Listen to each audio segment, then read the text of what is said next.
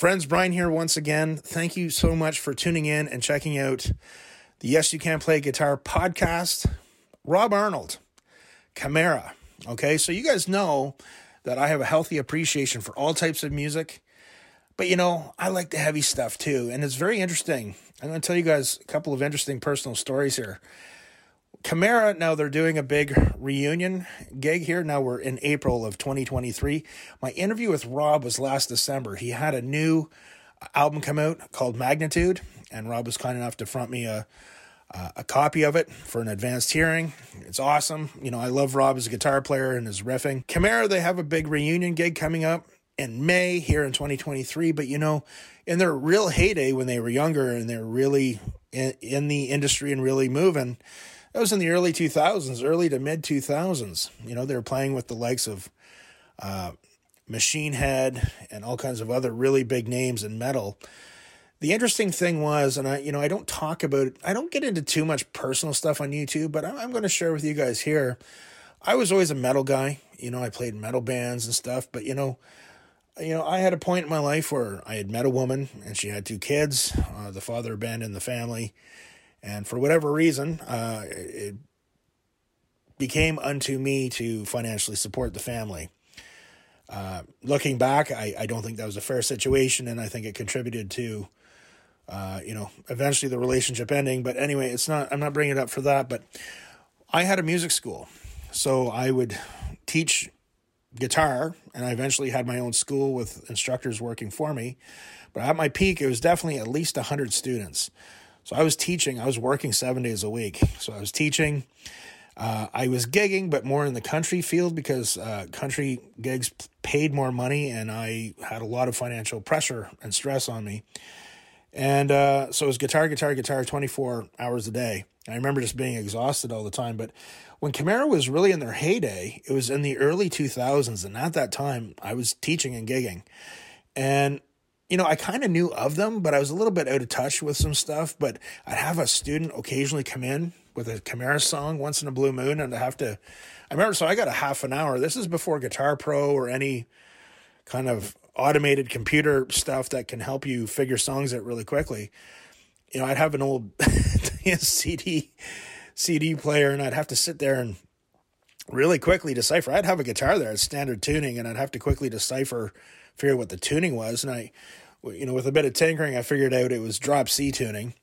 And, but I just, I like the band, I like the riffs and everything. But for those of you guys that really have been tuning into my channel and keeping track and notes on me, I had a couple of years of, I like going to the gym, but I had a few years when I was away from music where I was into competitive lifting. And Chimaira was like, there was just something about that Impossibility of Reason album. It just set something off in me where it brought out that pit bull, that animal in me. There was something about the riffs, the aggression, Mark Hunter's vocals.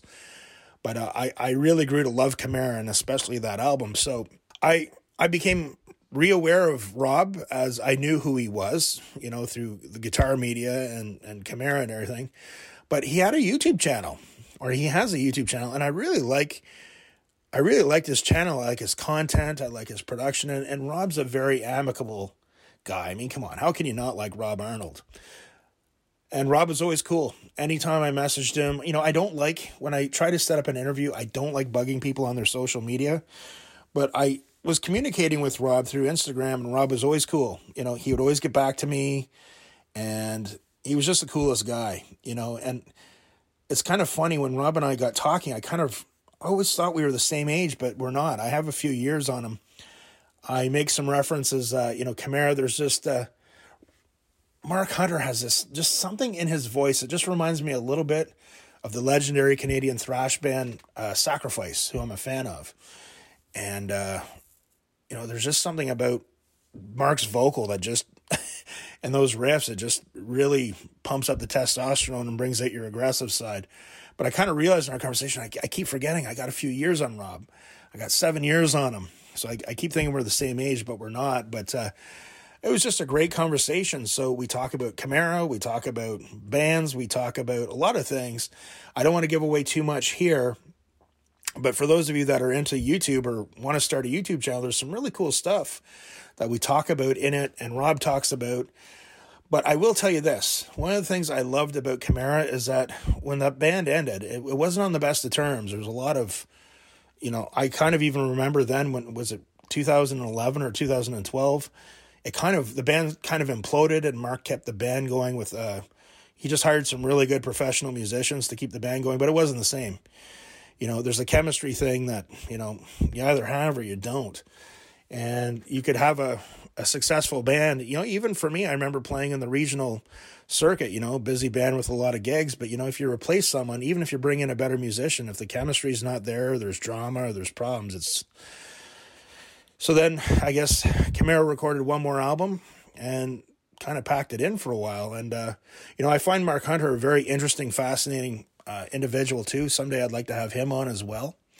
But what I really admire about Chimaira is the fact that they were able to be mature, reconnect with each other, discuss whatever the differences was, but just become friends again, because ultimately for them, they were friends before the music. They went through a lot musically, but it's just nice to see them be friends. A lot of bands, if they implode or someone leaves and there's drama, it's usually that's it.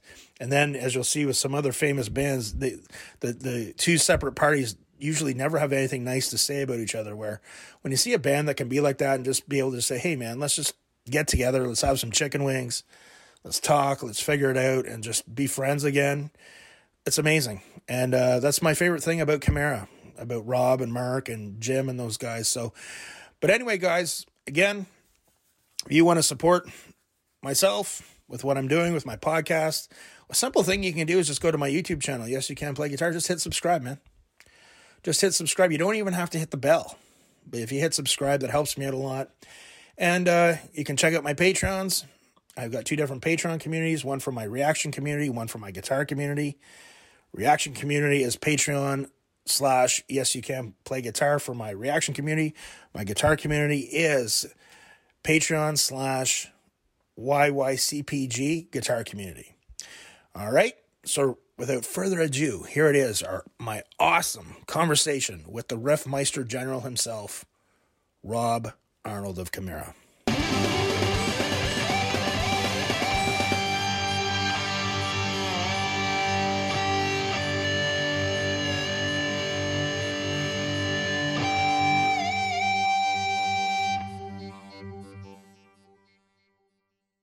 Friends, Brian here for Yes, You Can Play Guitar. I am wired and jacked on pre-workout, my friends.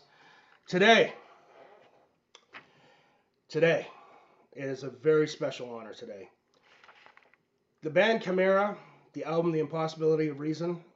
In my other life, when I was lifting, I did some crazy stuff. And to become this insane human being to lift the amounts that I was lifting, I had to listen to some special music. Chimaira, love that band, love the riffs, and you know what? I love the guitar player. It is my absolute honor today to have as my special guest, guitar player, riffmeister extraordinaire, Rob Arnold himself. Rob, thank you so much for joining us today.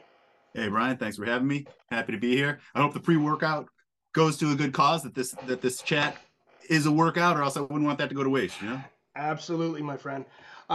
So Rob, let's just go through the generic, your guitar beginnings. What got you into guitar? All that. We got so much to talk about today, so. Sure. So yeah, just kind of long story short, in 3rd grade, there was a kid in my class with long hair that I was just kind of intrigued by. We became friends. I went to his house. He had 3 older brothers, all long hair, Maiden, Van Halen posters everywhere, guitar picks in the fridge, all throughout the house, in the garage, full setup, PA, drums, and everything. I was just like, whoa, I'd never seen anything like that. He sat down, he played Panama for me. And that day I went home and said to my mom, I got to start playing guitar. And that was it. Never looked back. I mean, there was a couple like summers maybe where I wasn't playing because I was doing sports, but I had an older sister who was like into 80s metal and stuff, and she'd have boyfriends come over and they'd see my guitar sitting there, and then they'd play some Metallica riff or something, and I'd get back into it, just be inspired. So just stuff like that, normal kid, but always knew that I wanted to do it. I never knew what it could become, but it took me meeting other like-minded players to see where that could go and to decide to pursue that and stuff. But yeah, music's definitely in me, and it was shown to me at an early age, like I said there, and just kept going with it. Loved it ever since. Rob, I'm under the impression somehow that I think Metallica might be your favorite band. Is that true? They definitely are, without a doubt. Probably, well, Justice is my favorite record, but I think I got the Black Album first, probably like right around when it came out. I was only like 11 years old, 12 years old, something like that. And I mean, and MTV was just playing the hell out of that, Enter Sandman and everything like that. And that changed everything. And then it leads you down the path of discovering everything else. So what is it about? I'm pretty much there with you with Injustice for All. I would there's some stuff on Ride the Lightning I like. Same thing with Master Puppets. It's between Master and Injustice, I think, for me. But what do you think of what is it about Injustice for All that does it for you? I would say the depth and complexity of the songwriting and the overall vibe. I think it's just dark and angry, but I mean, each song are true just opuses, masterpieces. I mean, Metallica has many masterpieces, but they made an effort, as it's well documented, to try to step it up on that record, and the level they took it to isn't for everyone, because a lot of more people are into fast food stuff. Not that Metallica really has any fast food stuff, but there's a certain level with that record that they decided to push it to in terms of, being progressive and in ways that I don't think people had heard at the time and everything. And it just really resonated with me. Every single thing about it, from the production to the lyrics, the solos. God, I mean, that's Kirk's solos on that, or just rang a bell with me for sure, and my style is obviously, inspired by Kirk's playing and James riffing. I mean, learning that record, you want to learn how to mute and pick and arrange and put riffs together and everything like that. Learn the Injustice for All record. I mean, you could do that with any of the Metallica record and still, but for that one, that's what just sparked a ton for me. We'll get into this a bit more later, but when you're riffing with your style, okay, and I've paid attention to it, with the way you throw in some of the upstrokes, when you throw in the ups, did you get a little bit of that from that album? Like the Shortest Straw and stuff like that? I'm sure I did. Yeah. It wasn't intentional, I guess, but I'm not saying it's the same. I'm just saying is that maybe like one of the influences there where you kind of start getting that idea. For sure. I think being able to throw in like upstrokes in certain ways, almost as accents, or sometimes as a comfortability thing or whatever, just come more so with experience. I don't think you can really describe to new players of like, oh, that'd be a different sound, and upstroke may play on just a certain note as an accent or something. That's just something that comes to you later through experience and playing. Yeah. So if you hear those and they sound great, then I can certainly attribute it to learning Metallica riffs. That's a there's a lot to Chimaira riffing, but that's a big part of the riffing, and you've got some amazing guitar lessons on your channel, and we'll talk about your channel in a little bit. That I would encourage a lot of metal guitar players. I've had to teach some of that stuff years ago to a few students. Awesome. Pre-YouTube. So it's like, now I could just watch Rob's channel and he just breaks it down right there. But we'll get to that in a little bit. So Metallica, I am a Bay Area thrash connoisseur. So on my channel we cover all kinds of different music and whatever. But I am a Bay Area thrash connoisseur. Now, was it just Metallica for you, or did you get into the Bay Area thrash scene with the different bands?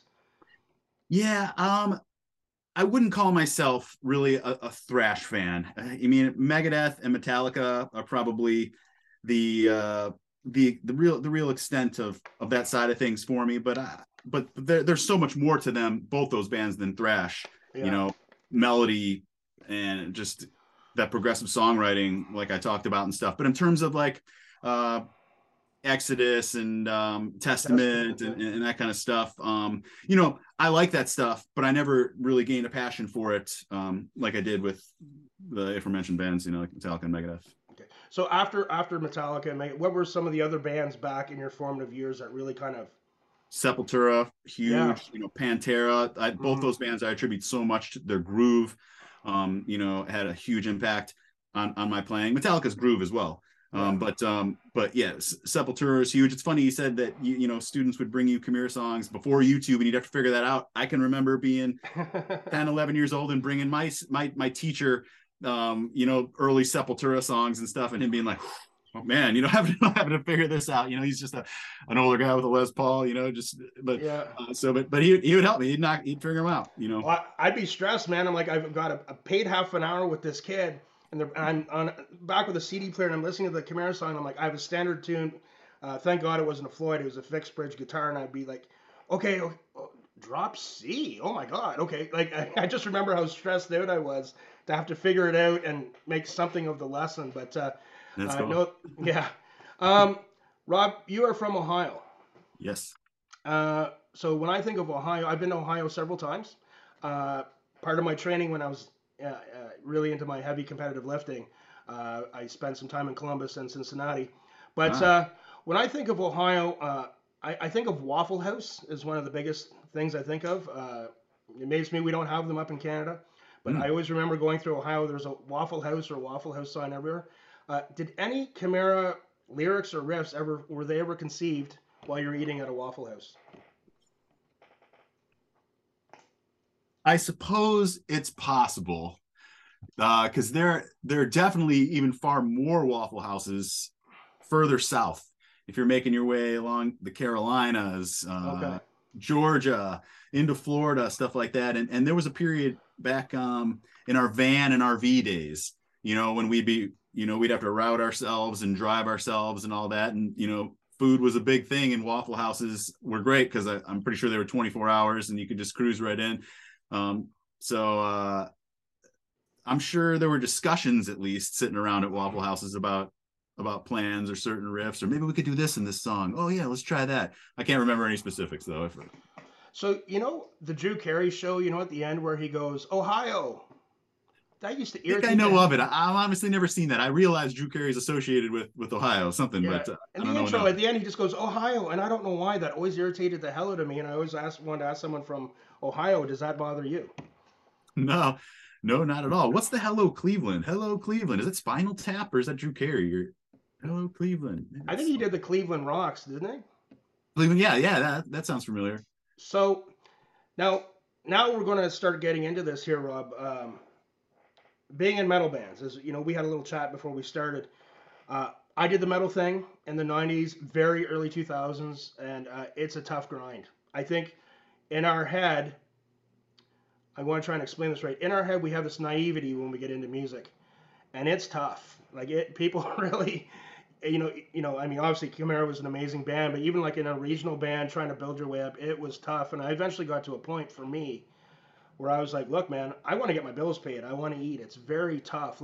I really have always been fascinated. I've watched the Chimaira documentaries several times, including this week, getting prepared for our discussion today. You guys were just man, it's just the toughness, the nitty gritty, I can't imagine how many times you guys must have said, screw it, I'm not doing this anymore. To get through everything you guys got through. It's so hard to convey to young musicians now. When I see bands that stick it out and make it, I'm like, kudos to you, man. It's really, when did you guys really get hit with the reality of going, this is going to be tough, this is going to be a slog? I don't necessarily know that we thought about it like that. I think that we welcomed that as a matter of fact. I would say that it all started when Chimaira was being put together, and the mentality at that time, and this was even before me, I joined maybe 3 months after its inception. So I'm definitely an original member, but Mark Hunter, the singer, and at the time, Jason Hagar, they said, who was a guitar player in a band called Ascension, who was also from the area with Matt DeVries. So that all worked itself in later and everything. So we were just some bands. Andals and I were in a band, just different bands from the Cleveland area. And Mark Hunter and Jason Hagar got together and said, let's do this for real. So, we'd be gigging, just little clubs around the city. Me and Andals were still in high school.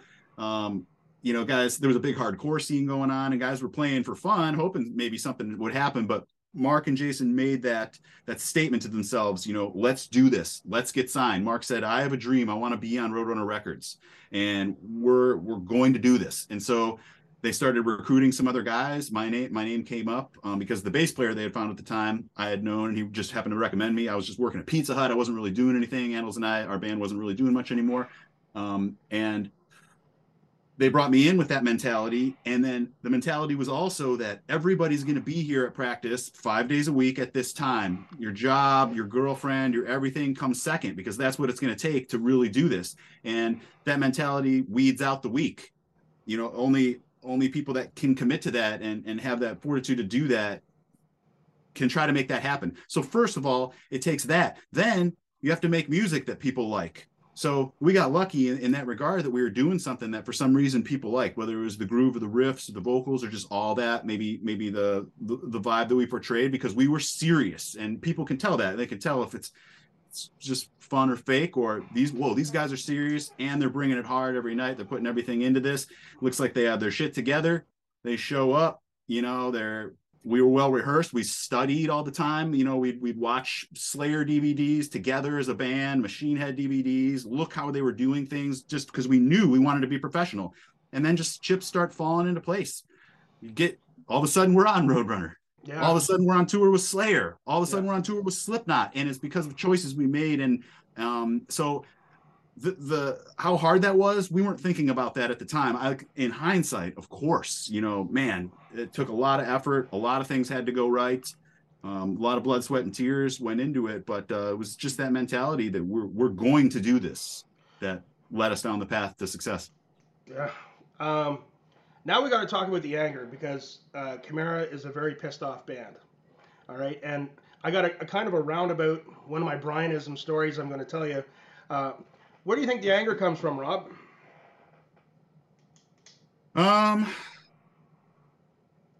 Well, Mark has a special anger inside of him. We're all really just fun, happy guys, But I would say that the anger is inspired by the angry music that we love.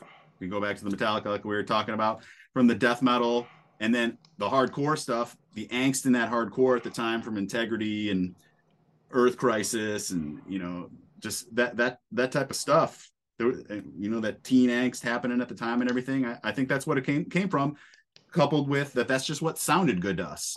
I don't like happy sounding metal, and I like stuff that has just, I call it sometimes like an evil edge. Even though I don't consider myself like an evil guy, I like an evil edge in my metal. And if there's any hint of happiness in the riffs or something like that, it doesn't appeal to me. So I think that a lot of it just comes from that it's what we like to hear. And so that's what we produce. So, sometimes you can connect with a certain type of music. And I'm going to tell you a funny story. It kind of involves you. The riffs in Chimaira, the drumming, Mark, we could do a section just talking about him. To me, he's an amazing vocalist. There's something in his voice. But I had messaged you, and you guys, I got to tell you, Rob was always really cool. Like anytime I'd message him or comment on he'd always respond or comment back. And believe me, I know with a growing YouTube channel that can get more and more difficult to do. But I asked Rob a question many months ago, and I kind of realized, I think I have a few years on these guys. Because I just kind of assumed we were the same age. But I said to him one day, I said, Mark, he reminds me of this just a little bit. There's something in his vocal about this that reminds me a little bit about this metal band from Toronto called Sacrifice. And these guys, Sacrifice, were around. Basically, they were kind of the forerunners of thrash too, especially in Canada. They kind of reunited and stuff. And Rob wrote me back and said, "Hey man, never heard of them."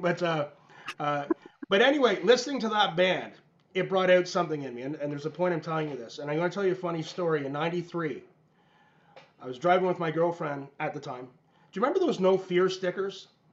Do you remember them? You might be too. Of course, we were sponsored by No Fear for a long time, actually. Yeah. I shouldn't tell you the story then.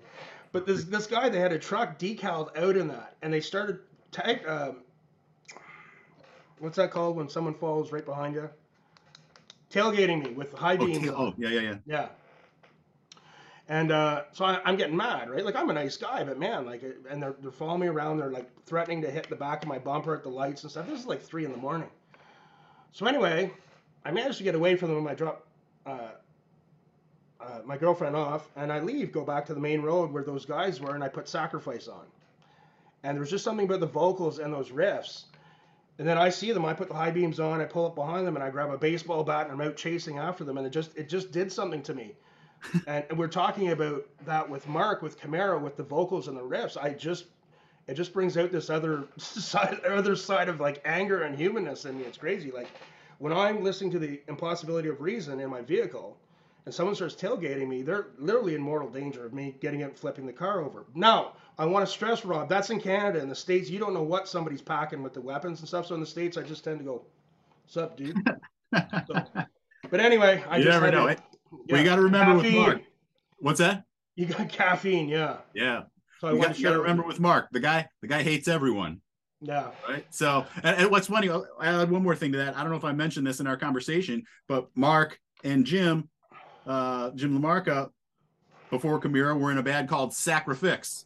Yeah. Did I say that? I don't know if I did, but they were in a Sacrifix. When you said that, I may have thought, oh, is he talking about Sacrifix? I don't know. No Sacrifice, but there's just something in those riffs and that vocal, and I mean, Mark's, I saw the documentary on him too. It's very fascinating. He's a fascinating guy, but he's an amazing vocalist at what he does. It was cool to see him filling in for Lamb of God. But now, I wasn't there. I wasn't in the band, but it's kind of like Jim's almost kind of like the humorous guy, and Mark's almost like the serious guy, and maybe you're somewhere in the middle, maybe. Totally. We all equal each other out in some way, but yeah, Jim's definitely the character of the band, and I remember seeing those guys playing around Cleveland when like I said, when Arnold and I were still in high school, and I didn't know them, and I knew at that time, whoa, Mark is ferocious. That guy's awesome. I'd love to play with him. And Jim had a stage presence about him, like that I could never have. Like he's just so comfortable, and loves interacting with the crowd. And as an audience member, that's impressive. Like I was like, whoa, So getting into a band with those guys was certainly cool. And they were like upperclassmen. We all went to the same high school, but they were probably seniors when I was a freshman, and so by the time I was a senior and doing the stuff, they had been out of school for a while and doing bigger, better things, bigger shows around Cleveland with their local band and stuff. So they were idols to us younger guys, and like I said, I knew there was something special about Mark back then before ever meeting him. Dude, amazing. I'm too old to be a fighter now, but like if I was a fighter or even lifting, I'd want him in my corner, just. But now, did I read properly that Mark and Jim were in a band called Skip Line, and their van was jacked? Yep. Yeah. It just one of those situations where they were doing a little 4 or 5 regional show stints, and I think maybe it was Rhode Island or something like that up there, where they parked the van after the show at the hotel, went to sleep, came out in the morning to start the next day wherever they're going, and there's just no van. Oh my God. So I think they continued. Maybe there was one show at the couple show. I think they borrowed gear and rode in the van packed in with another band. And needless to say, the tour was not so much of a success. The drop C tuning. Yeah. So, when you listen to the dehumanizing process, when that riff kicks in at that tuning, I've always been kind of like, I've never been a big drop tuning guy. I've always been standard, half step down, whole step down. There's just something about that frickin' tuning with you guys. I don't know, it just gets my gut going. I'll keep saying that. I had this connection with the music. What got you to that tuning? Like how did that develop? It's kind of as simple as this. I don't remember the exact timeline because all of a sudden we got into drop A for a minute, and I can't remember if that was before or after drop C, but at any rate, I was an E guy as well. And right before joining Chimaira, I discovered drop D, easy, just drop your 6th string, a little bit, and then you could play those bar chords. And that was what a ton of the hardcore bands from the area were doing, playing these bar chords, the power chords with just bar. And I was like, oh, that's cool. I like that sound. And then later in Chimaira, maybe we started in drop C, but I can just remember this moment where Mark's saying, we're going to do drop C. That's what Machine Head plays in. I hear it's the most evil tuning. It's as simple as that. So that's what we did. Now, what I'm saying is I don't remember if we went to 7 strings, because we went to 7 strings from 6s because bands like Korn, we're doing that at that time. And I think Mark said, this is what bands are doing right now. Korn, Deftones and stuff like that. Let's do that too. And that choice was as simple as that as well. So we went out and bought 7 strings and started writing the Pass Out of Existence songs. And so that was cool. And the sound was cool, but I was like, oh, I'm just not comfortable on a 7 string. I don't really like this. All my sweet spots are gone. Like I have to like take an extra second to translate where my boxes are and stuff like that if I want to improvise. Yeah. Just 7 strings still to me feel bulky, and just they just don't feel the same. And so then after Pass Out, that's when I said, I think we should tune back up. I want the riffs to get tighter and cleaner and faster and more ferocious. Let's move away from this type of stuff that we were doing with Pass Out, and let's tune up. It may have been right there that Mark said, all right, let's try drop C, or maybe we just went back to drop C and we had been doing it before Pass Out. I can't remember that exactly. Yeah. So now, dude, the 6505. So I used to have a rig with the 6505 and the cabinet. I used to use the 6505 Plus. But I just have a little combo now, just in the event I ever go out and jam with somebody, but that's not so likely anymore. But cool. I see. Yeah, a couple line 6s. No, those are for teaching. Yeah. What's that bigger one? Is that a 5150? That's a 6505. 6505. Okay, yeah. Cool. Combo, yeah. Dude, they're awesome, man. How did you stumble onto those? Man, I feel like we're just talking about Mark here, but it's the same thing. His rig when we started Chimaira was a 5150 block letter and a Alesis MEQ 230, like this 2-channel multi-band EQ, and I think through a Marshall cab. I forget, but anyways, he said, this is Rob Flynn's rig. Listen to this. And I was coming in with a crate half stack, and Jason, I don't know what he was coming in. He had some beat up Marshall half stack, or maybe it was like a Laney or something. I don't know. But anyways, there was no denying that Mark's rig at that time, because he was like writing songs. He was still just a singer, but he would like write songs with us, and he'd play guitar in skip line, but he knew he wasn't going to be the guitar player in Chimaira, but he would still write with us and jam with us and stuff. But I mean, his sound just crushed everybody's. It was so loud and heavy. So that's what we just continued with. And it was on, this is a funny story. It was on, we were on Ozfest in 2003, the very first show, the very first song. I had nothing. I blew a fuse on a 5150. I think it was Mark's 5150 that I was using at that show. I blew a fuse immediately. My tech went and ran. He just wasn't prepared for this. Had to run to the trailer. I'm already missing a song or two. Came back with more fuses. It kept blowing fuses. So we borrowed an amp from another guy. But a couple shows later, we were in Georgia where PV was or is, and the PV guys came out. And we got a chance to talk to him, and I told him that I had this 5150 that's blown, and they said, I'll tell you what, let us take this with you. We'll fix it, and we'll send it to you in a few shows. And in the meantime, try out a couple of these 5152s. And they gave us brand new 5152s that day. Wow. So we're using these 5152s. They sound fantastic. I don't even really miss the 5150, but a month passes, I don't hear any from them. Couple months pass, I don't hear anything from them. So I call and I'm like, hey, what's going on with this 5150? And they're like, hold on a minute, hold on. And they go and they're I'm on hold for a minute. They come back and they're like, hey, we're sorry, we don't know what to tell you here, but we think it's gone. No one knows where it is. And basically that right there, with the team of guys that was working with PV at the time or whatever, I don't think it's the same anymore, but that right there was the moment where anything we ever needed from PV we got. So we got a bunch of more 5152s. Then when the 6505s came out, they sent us a bunch of those. And then Ellefson became our rep. And we could talk about that too. But Ellefson was sending us JSXs and triple X's and different cabs to try out and stuff like that. So our relationship with PV was super fruitful. And it all just kind of stemmed really from them, I think, feeling bad that they lost this head. And so, hey, we just got a free ride from there on out. Dude, that's awesome. And actually, Ellison's a great guy. He's been on here. He's done an interview with me before. Yeah. I remember seeing that. Yeah. So sometimes when you're trying to bring reality to, people coming up. Now, you have very detailed videos, awesome videos on your channel, which we'll get to, about pedals, noise gates, all that other stuff. We like some of the stuff out now, I'm not going to mention brand names and stuff, but now like some of the stuff you need to program, you need a PhD to program some of these products out there now.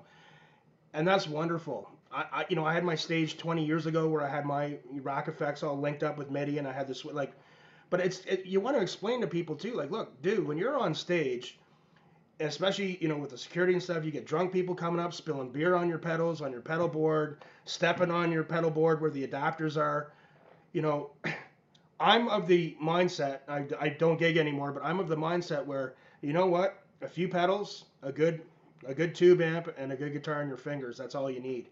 What is your feeling about how crazy some of the stuff is now? What's really reality with being practical with going out and playing?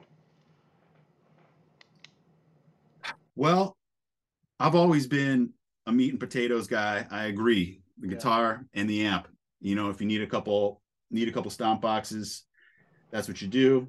It got to a point for Chimaira's live show where I was having to do too many simultaneous pedal changes. Like, let's say a song like Lazarus off our self-titled. To get into that solo, I'd be on the clean with a chorus on, and then to hit the solo pretty much all at the same time, I'd have to hit my channel, hit my chorus pedal, turn on my delay, and my boost or something, to get my lead sound just to play the solo. And I was just dancing around. And that's where I read an interview with Dave Mustaine where he was using a Digitech GSP 1101, which was the first time at this time, let's call it 06 or 07, that I had really heard of a multi-effects processor. I mean, I knew that they existed, but it was the first time that it came into my thought, like, maybe I should try that. And so that became a beautiful thing where I could program all my switches into one button for each song. Fantastic. I still use that thing today, but I've realized that the technology is getting older and I need to upgrade. So I've been thinking about that. I've been watching Ola Engel's channel, which is leading to my point, which will answer your question. And so, man, the technology for all that stuff has really come a long way, and it's getting crazy. And I've almost pulled the trigger a couple times now on, I've been looking at the Boss, I think it's the GT 1000 or something. That's now a few years old, probably like 2017 or 18 model. And their newest one, the Boss, I think it's like a GX 100, which I was really interested in. And it was simple and was going to need, it could do everything I needed to do. The reviews were crazy about its amp modeling technology, which isn't an interest of mine, but I wouldn't mind having the option.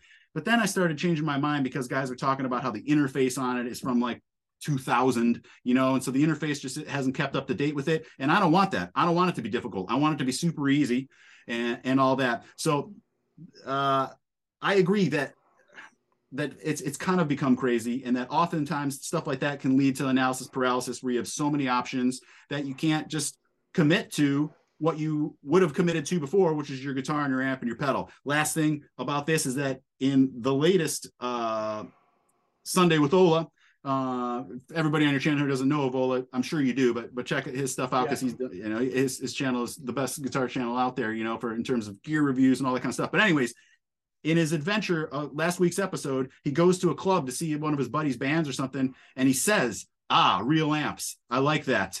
And it was like, okay, so even he still realizes, even though he goes through all this quad cortex, all this axe effects, everything like that, even though he demonstrates that stuff and makes cool tones from it, he knows too that there's nothing like standing in front of a full stack. There's nothing like the sound you get from a meat and potatoes rig live if you really want to bring, heavy guitar sounds. Absolutely. And there was a phase years ago, Machine Head being one of the bands that would use the axe effects to save on the freight when they were touring.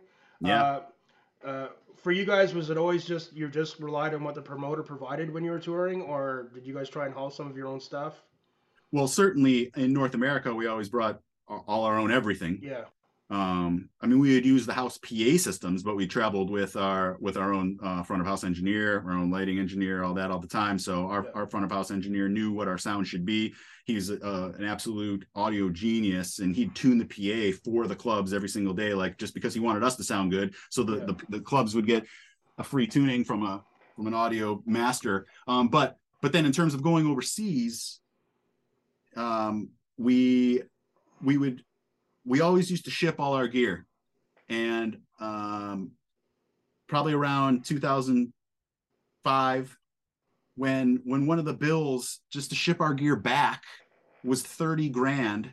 We were like, which just ate up a bunch of the profit margin and stuff like that. We were just like, all right, we got to put an end to this. So then we made one last shipment and created our European backline over there, which is what the big bands do, you know? So like I said, we'd study that stuff.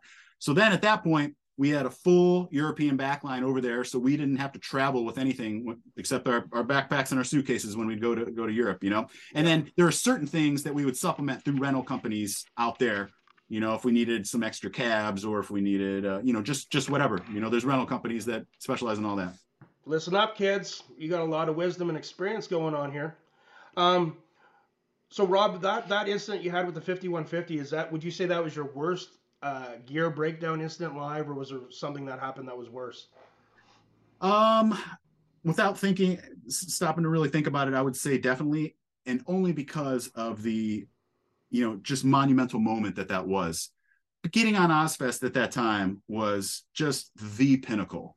You know, like there was no bigger. I mean, maybe a Metallica tour, but even still, I mean, we're on tour with Ozzy and Manson and Korn, and I mean, just the vibe. It's just the best thing ever. Playing outdoors, you know, every single day, huge crowds, metal scene booming, everything fantastic. So for the first show and the very first note, we open with "This is Power Trip."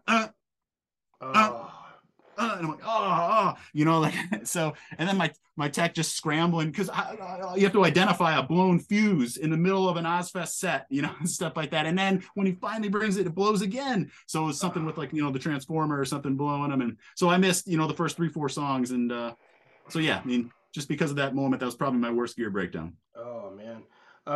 So you've been, as long as I've been aware of you, you've always been playing ESP guitars. Yes. And how did all that come about?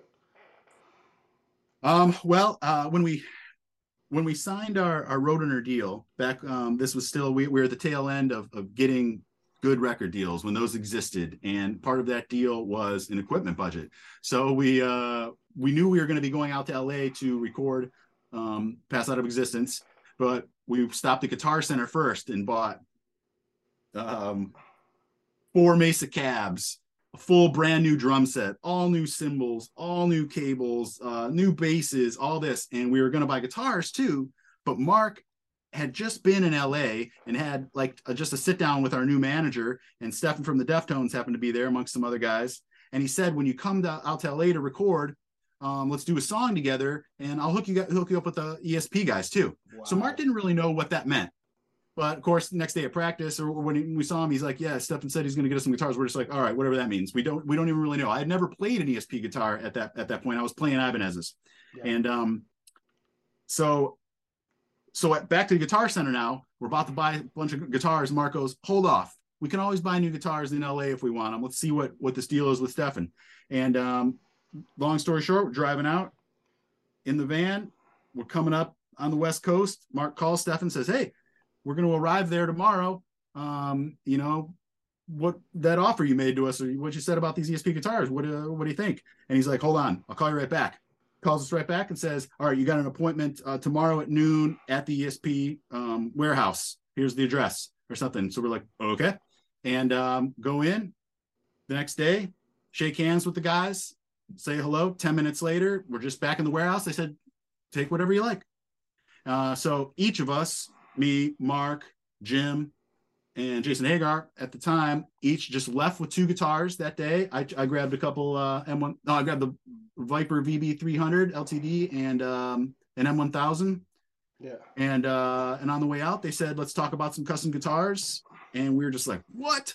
You know, just like, all right, you know. And so we started working on the RA1, and Hagar had a custom at that time too, or maybe Matt replaced them by the time they were ready. I can't remember that. But anyways, it's just one of those things where, thank you, Stefan. Because of Stefan from the Deftones clout, yeah, that happened like that. I still have to pinch myself that because, dude, I knew of ESP only because of the posters on my wall with James and Kirk playing them, and I was like, man, that'd be great to play those, you know. Yeah. And here I am.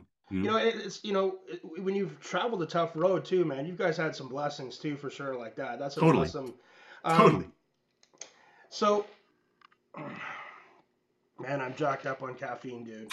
I'm so jacked up. That's okay. So it's one of the funny things about Rob too is, I love Chimaira, and when I started my channel and I started an Instagram about a year ago, I've only really started working on my Instagram the past couple of months, really. But I would send Rob really funny messages or comments on his thing just to try and get his attention. But I'd be like, one of the things was I'd be like, he plays the sickest guitars, but where's the neck pickup? Like, I hate middle pickups. I have no use for them. But for me, when I'm sweeping and doing some fast picking stuff, sometimes I like the neck pickup. But I remember messaging you and going, dude, where's the neck pickup? Hey, man, I just never found a need for them. I like just having the one there. So I remember getting a kick out of that. That's the exact answer I would have given you right now, too. Yeah. No, that's really cool, man. Teach their own. Yeah, yeah. And I wanted to ask you really quickly, too, for people that ever watch the documentaries on Chimaira,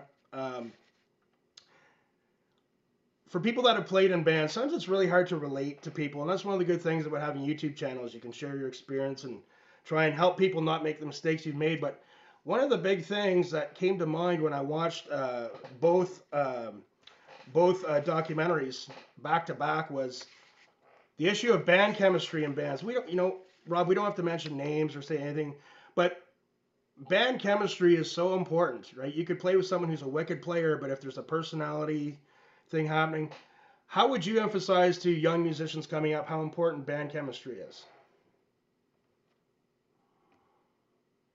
It's infinitely more important than talent. Okay? Because just kind of like you said, if you have five, say five Steve Vais in the band, but they don't get along, it's not going to last. Yeah. It's not going to be, they're not going to create classic albums and shows that you'll love for years and stuff. It just won't. But a band with great chemistry that has a chemistry that can be sensed by an audience via a live show or via the DVDs, where you can, fall in love with those characters, because none of us are the best musicians. Arnold is the greatest musician by tenfold in our band in terms of his knowledge of music and theory and all that kind of stuff. Got me, Mark, Matt, we're all street players that got lucky that people like the riffs we play, but Arnold is really educated on that. So there is what I'm saying is the proof that the chemistry that we had and have that we didn't really even know that we had played a tremendous part in our success, more so than our ability to play our instruments. It propelled us, gave us the rocket fuel early on to then improve as musicians as well and become more solid songwriters and focus in, because we were given the opportunity to do that. Yeah. So, but we just made it on our good looks at the beginning. Yeah. Well, there's a really cool documentary. It was on Netflix. It might be on Tubi now. Might be on Prime. It's called Hired Gun, and there's a section in it where they're talking about hired gun session musicians, and there's a part where Rob Zombie said, "Hey man, finding a talented person who can play the parts isn't a problem. Can I put up with this a-hole for 2 years on a bus? That's the big question." So exactly. It's really, and I had this funny little series on my channel a while ago about the different personality types and why bands don't work out and they don't get along and stuff. So like you have the type A personalities, so the very driven, where sometimes they tend to clash with other type A personalities, but then you have the typical, the resistor, the guy that just has to be a bit difficult, just so Rob doesn't always get his way. I'm just going to be difficult for the sake of being difficult. And I actually categorized all these different personality traits in bands and how sometimes it's hard who gets along with who and who doesn't get along with who. But if you can find that balance of the personality, it is very important. And I look back at some of my band experiences, however small they may be, in more of a regional setting. My communication skills weren't the best back in the day. I just, if I had my communication skills now without all the caffeine, I probably could have done a better job at resolving some issues. But my big thing was, I often say to people, being in a band's like a relationship. In the beginning, people are always going to tell you what you want to hear to get things going. But once it gets going, you know, maybe I had an intense personality, but I was big on people keeping band agreements. Like this was our agreement, and this is what we were going to do. And when people start to not do it, I used to get ticked off. Well, that's integrity, and you should expect nothing less. And Yeah, if someone doesn't have integrity, they're not going to be easy to work with. You know, absolutely. but having good character traits like that, you know, integrity, work ethic, you know, even down to punctuality, stuff like that. They're important when there's a group of people relying on one another to make a common goal happen. You know, Yeah. so my best advice just for all young players is just have a great attitude. You Yeah. know, because that can overcome all. You know, when you get to a club, you know, treat the staff, you know, be friendly with them, be respectful of their gear and their job, and maybe that they're pissed that they're working that Yeah. day. So just remember that, because it's only going to lead to good things. If you're cool, you're going to sound better. You're probably going to look better, you know, than the alternative. So if Rob Arnold could go back and talk to the Rob Arnold of 20 years ago, so if you right now could go back for 5 minutes and sit down with yourself 20 years ago, whatever, what would you say to yourself? Oh, I would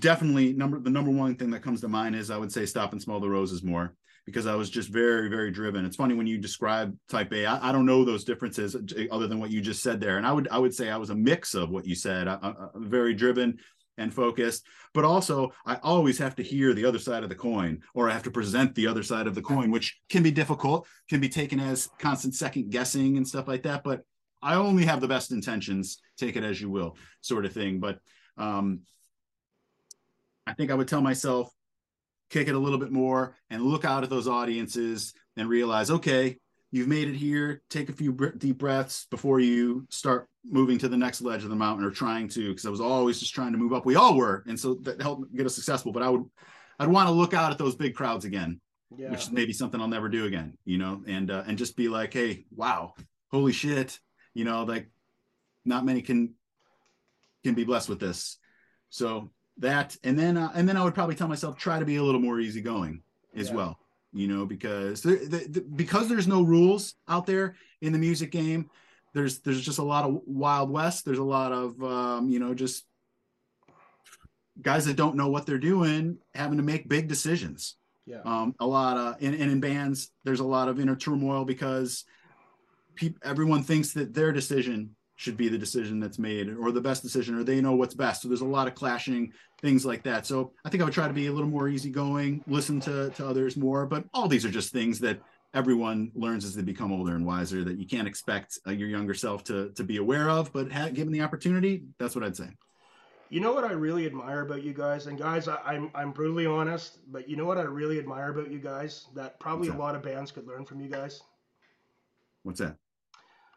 Well, uh, you know, when you left the band, you know, it's a grind. Who knows what happened? That's kind of between you guys, but it wears on people being in that grind all the time, and you know, different things happen, right?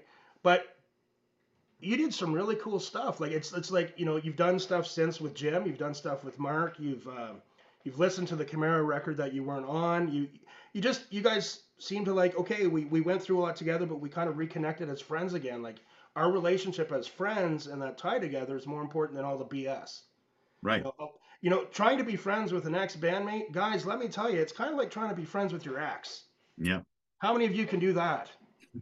Right? But I really admire that in your channel, man. Seeing that stuff, going, man, like that's cool. That speaks almost like if not more than the music. It's like these guys value their friendship and just say, look, man, we went through some stuff, but it's all good. It became, just in a nutshell, it just kind of became toxic in the end. A mix of egos, maybe you know, success kind of dying off a little bit, and you know, because bands go through waves. Yeah. You know, there's certain bands that could stick that out. Machine Head and Slayer come to mind. You know, when we were with touring with Slayer, they were on a down point. We were playing House of Blues or whatever, and then when I just saw them on their farewell tour, they're just selling out arenas. So bands go through up and downs. Machine Head, like I said, is a huge example. They were open for us at a point, which is we just couldn't believe that. You know, Yeah. like, but that's what they needed to do. Our band was on the rise. We're both on Roadrunner, so our advisors or whatever said this is what should happen. Machine Head said okay to that, and they weathered the storm, and now they're back on top. You know, and Chimaira fell off. So, but anyways, there was a lot of toxicity in the band, and it came to a point, I think, where it just wasn't fun, and guys started dropping, including myself, which I never would have thought that I could have left that band. I had far too much passion for it, and it was just too heavily rooted in every aspect, from the business to the music and everything. But it eventually came to that point, like I said, where I needed to get out, and it was ugly at the end, and I wasn't able to talk about Chimaira.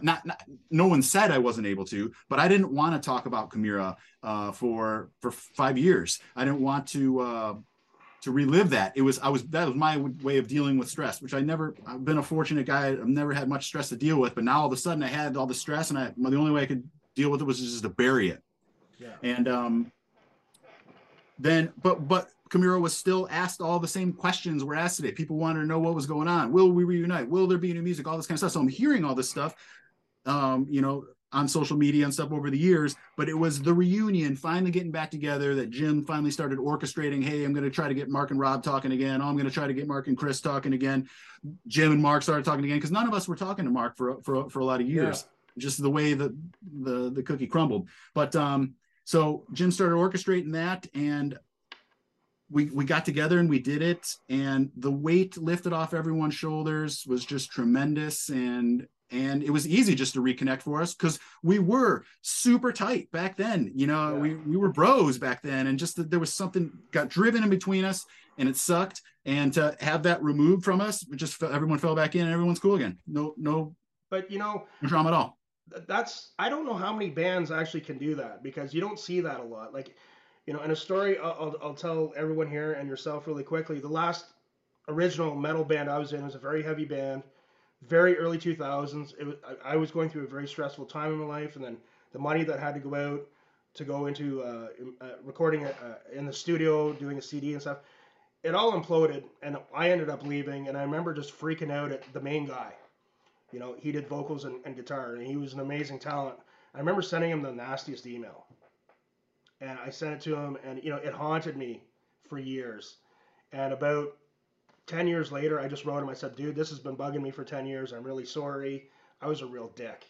And he wrote me back like the next day. He said, dude, don't worry about it. And we got together for dinner and a jam like that week. Like, there's just something about the humanity of it when people can do that. I don't know. It just means a lot to me. I'm like, so I'd see your videos where you're doing stuff with Mark and you're doing stuff with Jim. And I don't know. I just thought it was really cool. You don't see a lot of former bandmates do stuff like that. So maybe in a way you're kind of a trendsetter. I don't know.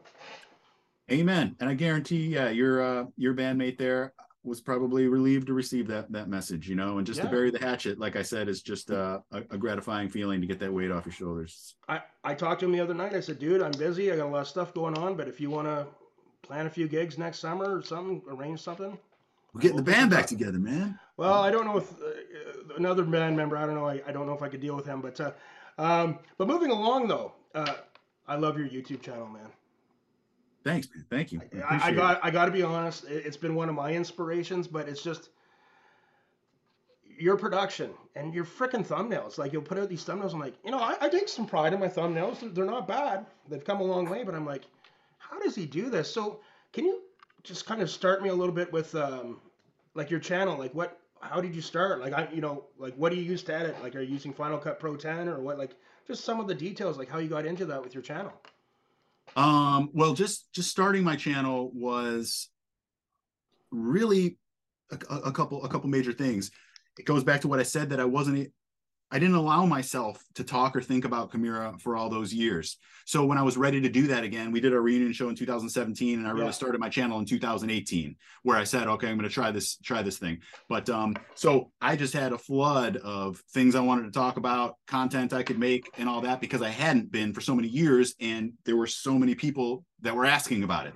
So I instantly had a small audience. So I was lucky for that. It wasn't just starting as someone no one had ever heard of or something, and so I knew off the bat that, okay, if I could do this, if I could start making some videos, at least some people will watch right away, and that'll maybe give me like a place to start from to get off. At the same time, I knew that I was going to be eventually releasing the solo album with Arnold, which is coming out in a week or so, and my album with my project, The Elite, which I've been working on both of those simultaneously throughout all those years.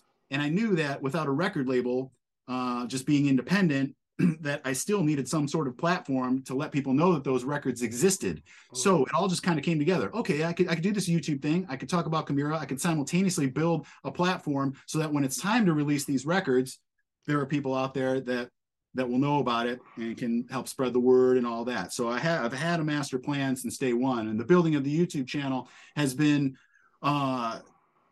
slow, but it's enough to keep it going. And I know you know what I mean, where you've planted this seed and there's a little sprout, and before you know it, blah blah blah blah. I wouldn't really say that it's like bared fruit yet, but it's gonna. And the fact that I know that just drives me to keep going. And all the positivity, I'm very proud of the positivity on my channel. Everyone just seems stoked and everything. So that just keeps me going, and I'm gonna keep going. And about the productions and stuff like that, I feel that initially I felt that I had an image with Chimaira to maintain. I think Chris Pacuza and Chimaira is a fantastic graphic designer and artist, web designer, all that. Mark has a keen eye for all that, and it was them that got together and helped create all of the Chimaira artwork. What all that stuff looked like that you saw was those guys and the dudes they chose to work with and everything. So I knew, without any art or graphic design background whatsoever, that I needed to do that. I didn't want to discredit the Chimaira brand in any way by coming up with some, shitty looking thumbnails or whatever like that. So I did what you got to do, and I just started teaching myself. I just started watching courses. I just started, whatever it is, Skillshare or lynda.com or whatever. I just started teaching myself and figuring it out, asking questions, watching tons of videos, looking what other people were doing, what their thumbnails looked like. And it's just like that. And fortunately, I got fortunate that they're turning out okay and that people notice. And at the same time, it sucks because the bar is that high. Everybody's thumbnails are looking good and stuff like that. So if yours doesn't, it sticks out as not looking as good. So you got to keep it going. You got to keep reinventing. You got to keep learning. You got to keep making them better and better. And I'd like to get more into that because, as I said, I love your channel. So I'll have some musician friends. They'll come to me and they'll say, "Oh, I posted this video and I got no views. YouTube sucks." And I'm like, "You posted one video?" Okay. And I'll check on their, maybe they'll have their YouTube will be there for a couple of years and they'll have posted 7 videos. Yeah. And I just, I don't claim to be the sharpest tool in the shed, but I must have a little bit of intelligence somewhere up there. But I just look at these guys. I say, you haven't earned the right to complain to me about YouTube. Earn the right, and then we'll talk. But what I say to people too is like, this makes me unique. There's only one me in the planet. There's only one Rob Arnold on the planet. Well, there might be different Rob Arnolds with the same name, but there was only one guy that's played in Chimaira, plays guitar and all that other stuff. But we all have our own individual uniqueness, and it's bringing that. I'm still finding myself with YouTube, but I've had so many people, talented people, say to me, "Oh no, man, there's so many channels have been done. Why do it?" I'm like, well, if you don't try, you never know, right? Like, I love doing it, but I can tell too. Maybe there's also a bit of a musician thing with you. Like, you're a musician, you're a creative guy, you create. But I get some satisfaction out of that from doing the videos and the video editing myself. Do you find that? Totally. My favorite part is the editing. When I can turn the camera off and I'm done with that, after, because you got to plan everything out. Write your outline or your script or however you're going to do it. You set up this shot, the lights, all that kind of stuff. I love when that is done. And then I bring everything into the computer and I can just veg out and edit. And that's my favorite part of it, making sure the audio is right, making sure that it looks good and learning. I'm always trying to step that up. And, and watching other people's YouTubes, like, wow, that transition was smooth. I'll reverse engineer it. How did they do that? Yeah, this idea, I think a lot for me too, I'll say just a little secret is that I watch a lot of like fitness channels or cooking channels, stuff like that. And so I'm able to bring their editing secrets or methods, not secrets, methods into this heavy metal channel that I have. And so I think it's unique to that sometimes that I'll have these certain, whatever it is, a montage or a transition or something like that, that I saw a fitness guy do, in the gym or something, Yeah, no, it's dude, and too, like you have a lot of really good educational stuff on your channel, like um, when you talk about pedals, how to use a noise gate. Like we were talking about the 5150, and I love the amp, but it's noisy. Mm-hmm. Like in understanding how to use a noise gate. If someone had to pick their mandatory pedals, if you're playing with any amount of overdrive, you have to have a noise gate, right? And Yep. I'm like you. I'm a the noise decimator kind of guy. That's my noise gate. I prefer it over the Boss noise suppressor, but that's a whole other ball of wax. But you've got some really cool instructional stuff too. Now, Rob, I'm going to pay you one of the biggest compliments as a musician that I can ever give someone. Okay, All right. and I don't kiss ass, so I'm just not the type of person. But I'm honest. Okay, so there's songs that I have connections with. It could be an old Genesis song. It could be some. I don't want to see the sheet music for it. I don't want to learn it on guitar. I don't want to learn it on keyboard. I don't want to know. I just want it to have that magic in my head, right? So there's been a couple of times. Sometimes what I'll do is like I'll be on one of your playlists when I'm like cooking or doing food prep or something before I go to the gym. But then you'll have these awesome videos of like, hey man, this is how you play this Chimaira riff. And it's great. I would encourage any metalhead to go and check them out. But for me, like the dehumanizing process or cleansation stuff, I'm like, dude, I don't want to know. I don't want to know how to play it. I don't want to know. And really, I have such a connection to those riffs and those songs. I don't want to know how to do it. I just don't want to know. I just want to. It's kind of like a mechanic looking under the hood of a car. I just don't want to. I just don't want to go there. Do you ever Sure. have you ever had that with any songs? Yeah. Yeah, I don't know that I thought about it exactly like that until right now, but sure, there are certain songs that call me to want to try to play a riff from them, but probably more so that don't. Yeah. You know what I mean? I talk a lot about Opeth lately. Yeah. I absolutely love their guitar playing, their riffs, just everything they do. But like, I don't know that I could play any Opeth riffs right now, just because it Yeah. doesn't call me to pick it up and want to try to learn that stuff. But they're what I put on all the time when I just in the background, like you were talking about, Yeah. um, doing whatever. So I would say so. Yeah, just like I said, only certain things call you. Metallica early on, I had to learn all that stuff back Yeah. then. Yeah. Me too. You Yeah. know, No, I get.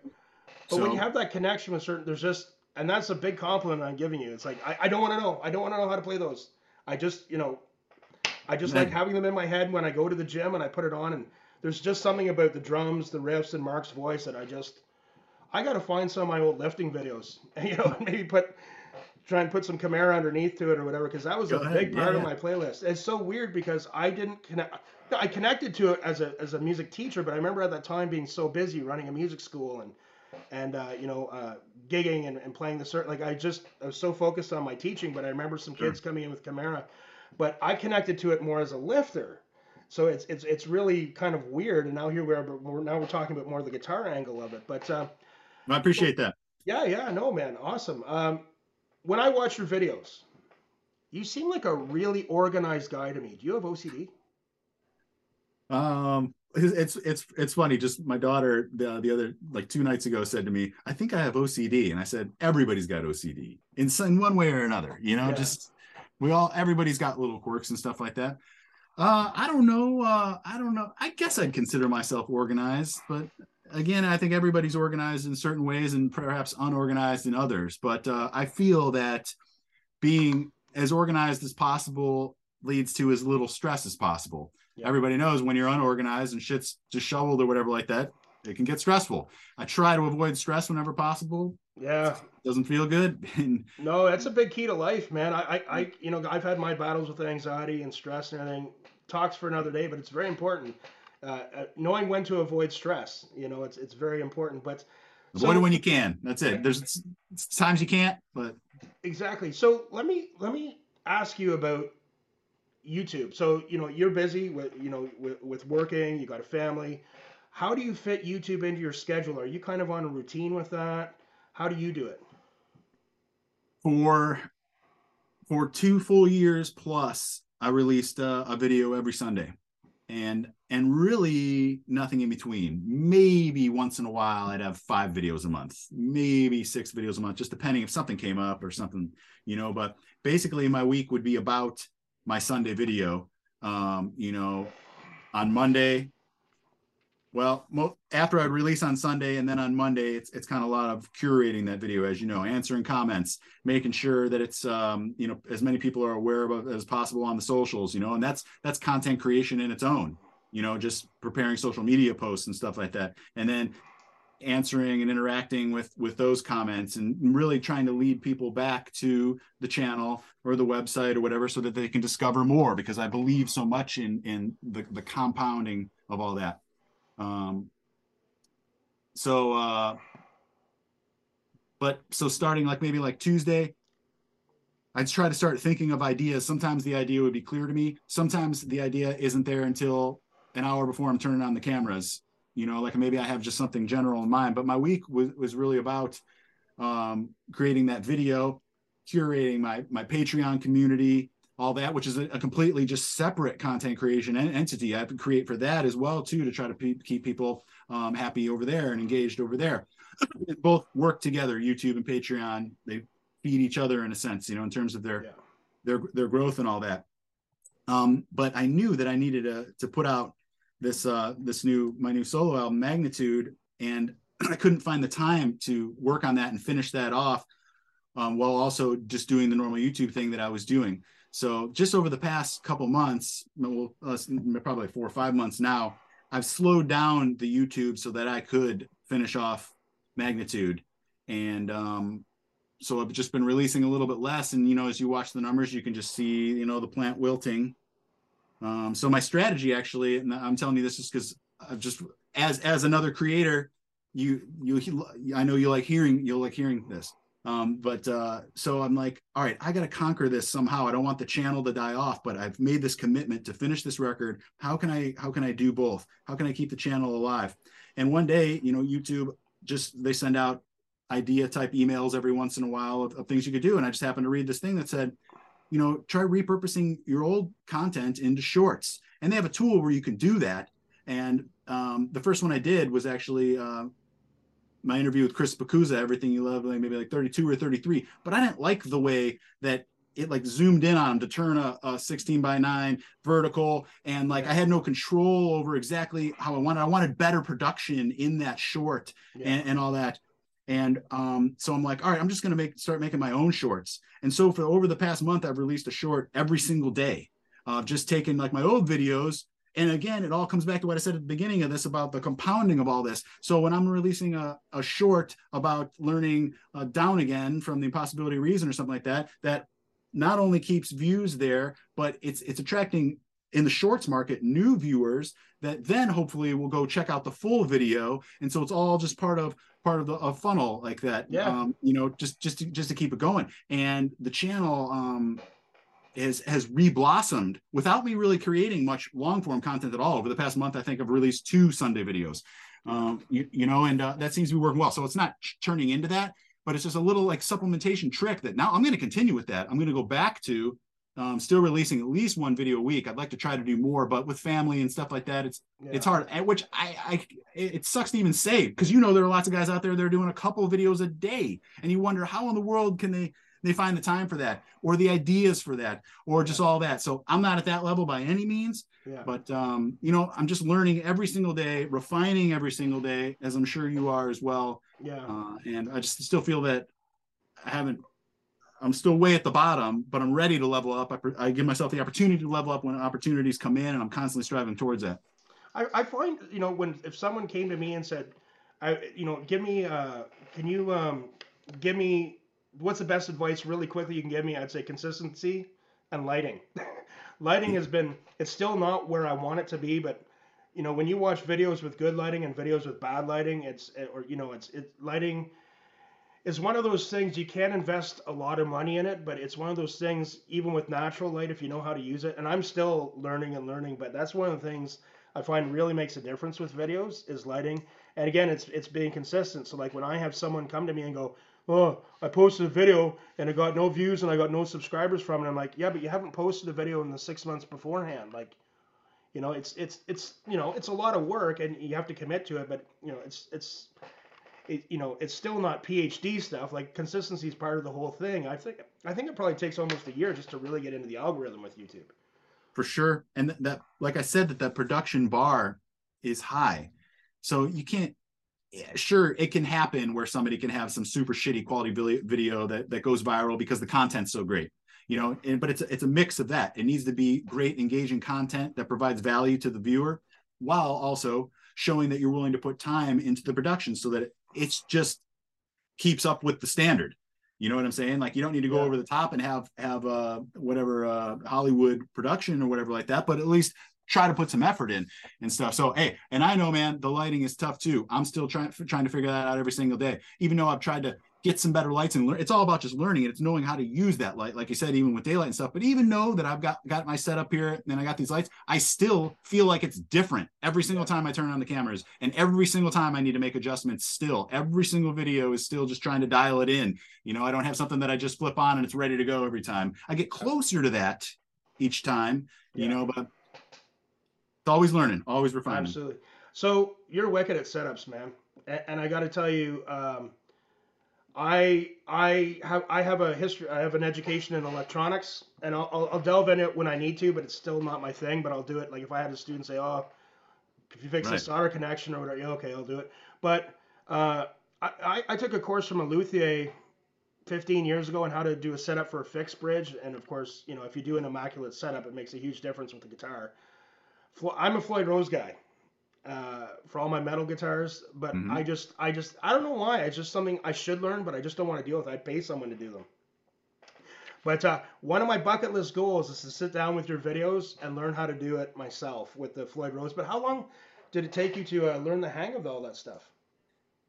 I think I said it in my first float video that it took me 20 years to, I think in the video I said master the Floyd, but I mean more understand the Floyd, and it's just a balancing act. And if you can figure out what you need to balance and what to counteract, movements in tension versus, string tension versus spring tension, once you can understand that through enough persistence and determination, you can get that right and learn along the way of why that's happening. I have so many haters though.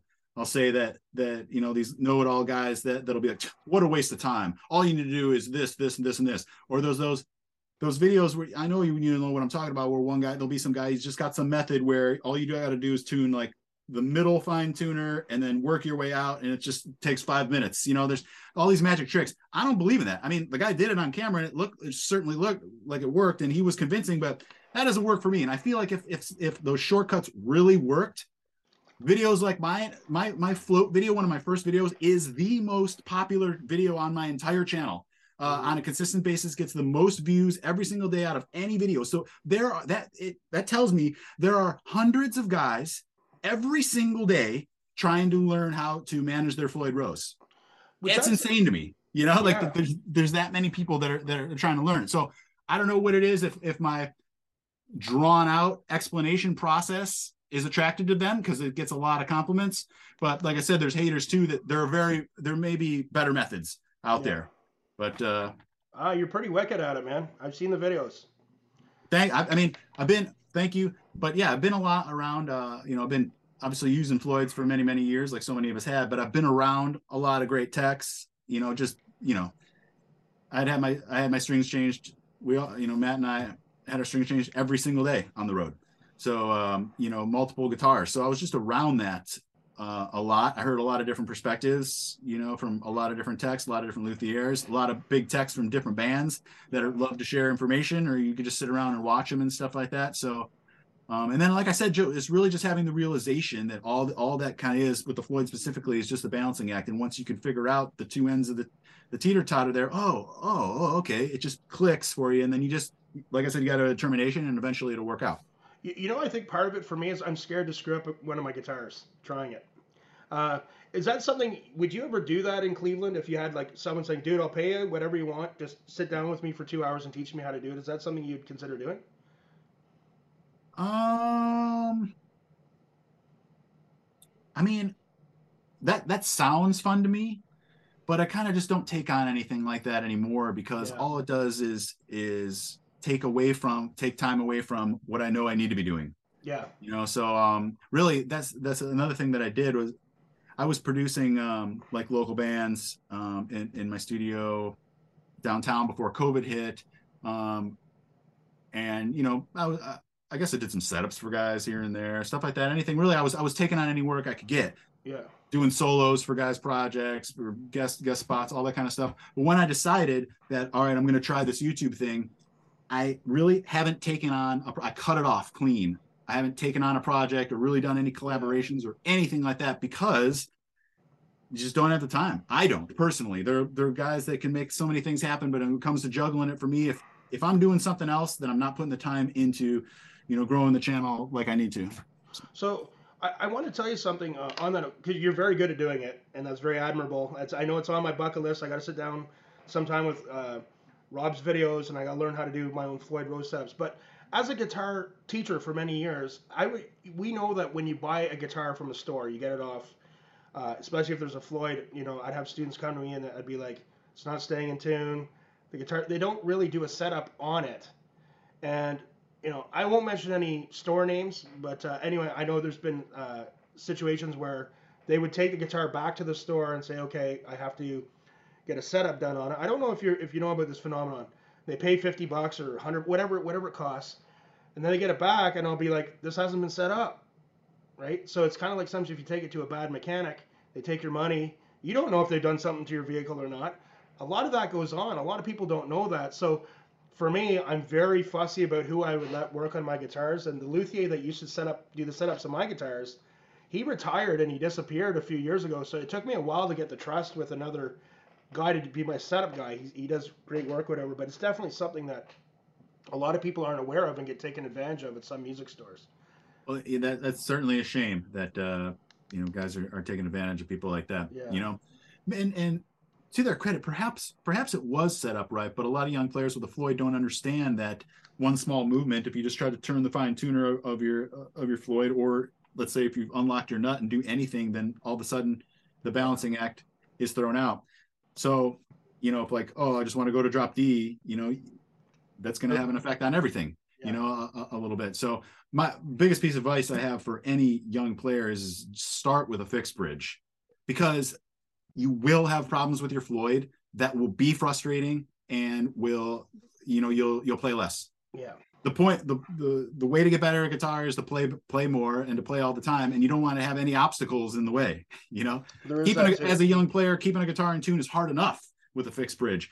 Yeah. Learning what in tune sounds like and all that and everything. So then to have this tremendous challenge of having to deal with a Floyd Rose 2 with no idea what's going on in there or why, I say young guitars should stay away from that.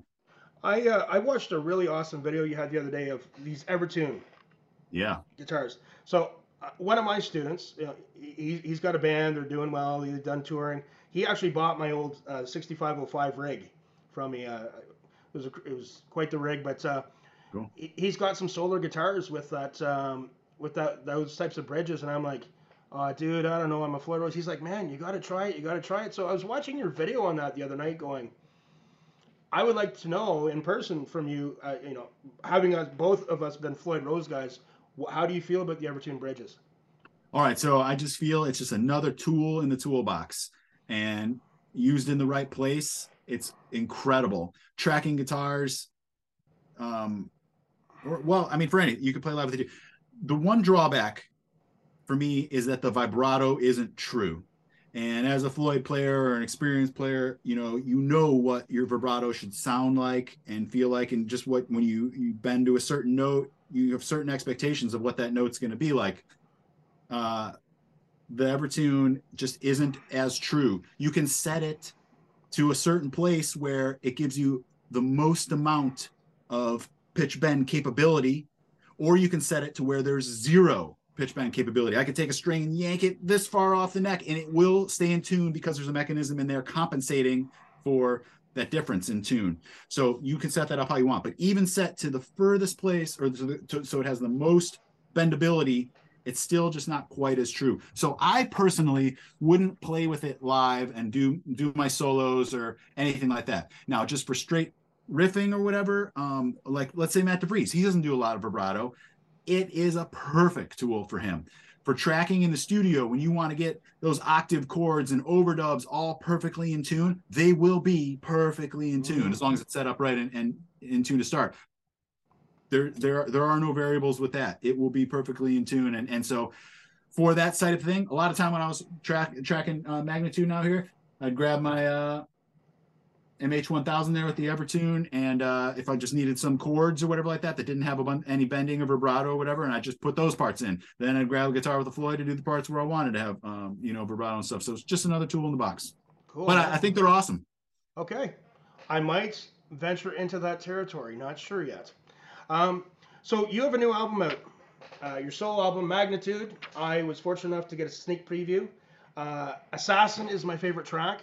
Awesome. But again, it's with the riffs, of course, obviously, I think of Chimaira too when I hear the riffs because you're playing on them. But man, it just gets me pumped up. So let's talk a little bit about that. How did that come about? Who played on it? And I'd really like to tell people where they can get it. Sure. So it's been a long time in the making. Right after I left Chimaira, in my last show was December 30th of 2011, and then in all of 2012 I started building my recording studio, and at the same time I was writing the majority of the songs for Magnitude.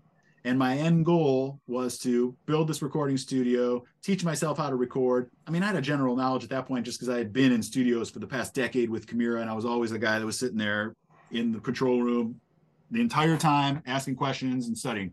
So I had a pretty good idea, but still, you don't know till you get into it. And after years of experience, I finally felt ready to put this record out. But backing back up to that, I wrote these songs and built the studio, knowing that one day I would be able to produce and mix and release this album myself from my own studio without the help of a label. Same with the Elite project, and that was just my end goal. Why I got into that. Now along the way, I ran out of money, and had to start recording local bands. And so that put off my own projects, and I could only chip away at them little by little. So it took me 10 years of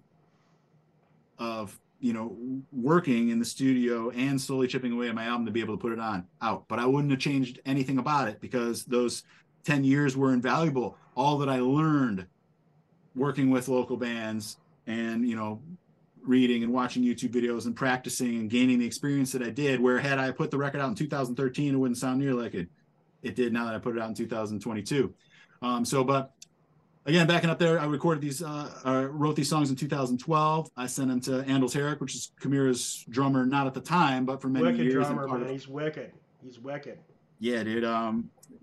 So he's considered part of the classic lineup, and we've been friends since we were 15 years old.